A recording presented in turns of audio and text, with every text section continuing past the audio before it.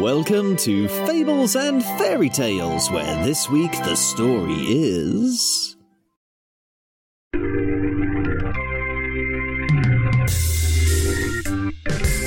Called Johnny. This story was adapted by Pauline Cordiner and me, and it's based on a folktale from Scotland. Here to read it to you, it is I, your storyteller, Chip the Chiller. This is part 1, the start of the fun. So with a wink and a grin, let us begin. Warning. This story is a little scary, using something that doesn't exist to give you the thrill of a chill. In this case, it's a dead person walking around as a skeleton. If you find stories like this scary, that shows you are one of the best human beings there is, because it proves you have a really strong imagination. If you can imagine things that don't exist, like ghosts and zombies and long-legged monsters, then you can think up other things that don't exist too, like technologies and medicines that haven't been invented yet. And that means you could be the one who invents them. Plus, this story is really quite funny too.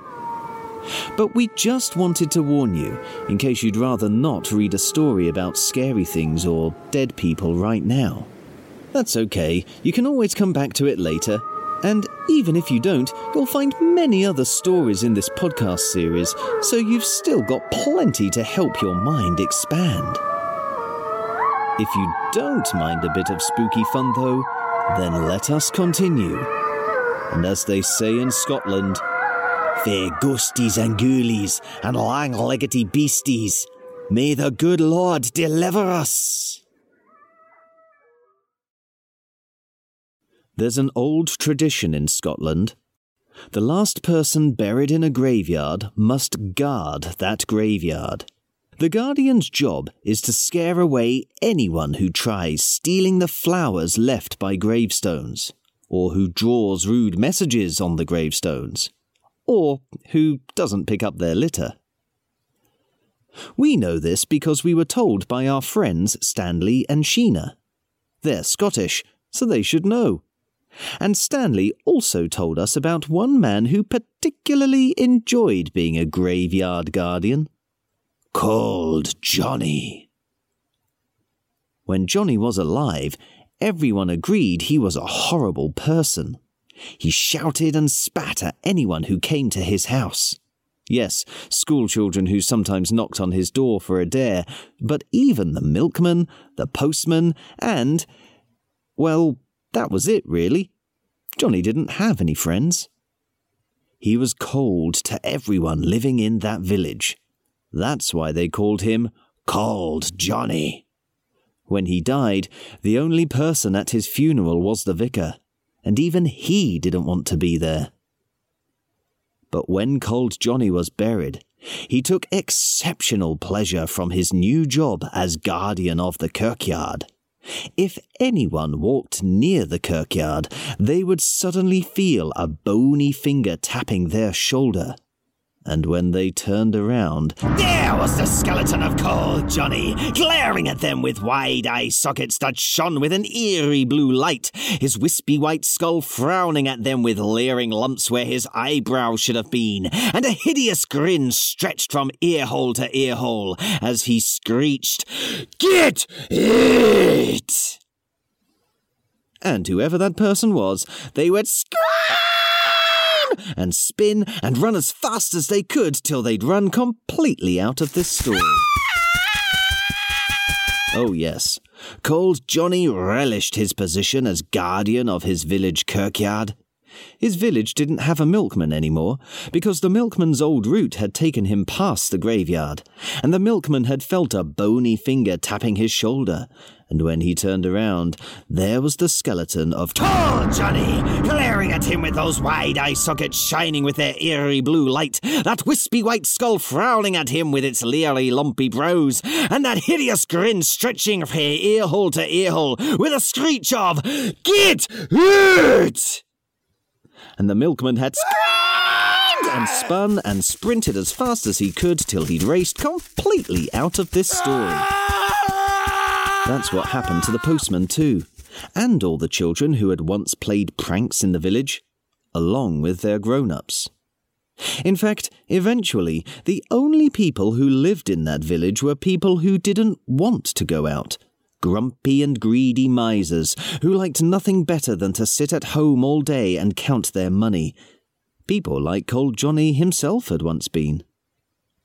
But for this story to begin, we actually have to go to a wild and lonely glen, a few villages away, where a young laddie lived with his mother and father. They weren't very rich.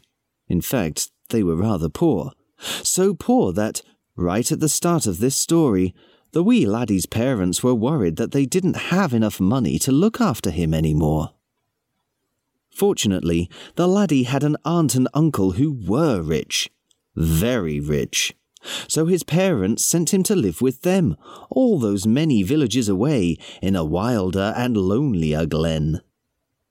And which village did the young laddie's aunt and uncle live in? The very same village as Cold Johnny. Because the laddie's aunt and uncle lived in that village, you already know the kind of people they were. Crabby and grippy, exactly the kind of people who did not want a wee laddie coming to live with them.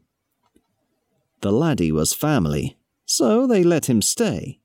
But they began treating him like Cinderella. They didn't let the laddie join them for their daily roast. Instead, they just gave him bread that had gone mouldy after languishing in the dark, dank, rank cupboards for too long. After a short while, though, even that became too much for the aunt and uncle. They felt they were wasting too many of their precious pennies having that laddie living in their house. It cost way too much having to buy all that bread and leave it to go mouldy in their cupboards before the laddie could eat it. So they decided to get rid of the laddie. But what could they do? They couldn't get rid of him themselves. Getting rid of children is the kind of thing grown-ups can go to prison for, and then the aunt and uncle wouldn't be able to count their coins anymore. No, they needed a way to get rid of the laddie without it looking like the aunt and uncle had anything to do with it. That was when an idea popped into the aunt's head. Who else lived in the village with them? Cold Johnny! All they had to do was send the laddie to do a job that would take him near the kirkyard. Then the laddie would feel a bony finger tapping his shoulder. And when he turned around, he would see the skeleton of Cold Johnny glaring at him with those wide eye sockets shining with their eerie blue light, that wispy skull frowning at him with its layering lumps, and that hideous grin screeching from earhole to earhole with a screech of, "Get out!" And then the laddie would scream and whirl and scramble as fast as he could until he had sped completely out of this story. Yes, it was the perfect plan. Now all they needed was a way to send the laddie to the kirkyard without him suspecting anything. If the laddie thought for a moment that something scary might be at the kirkyard, he might not want to go. And then the plan would be ruined. So the aunt put on her sweetest voice and called, "Oh, laddie!"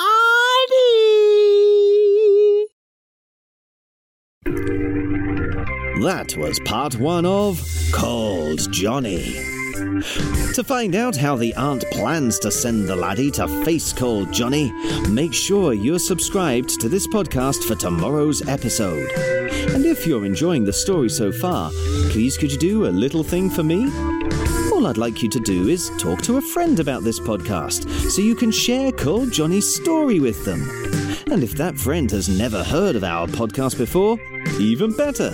Tell them to search for Fables and Fairy Tales in any podcast player.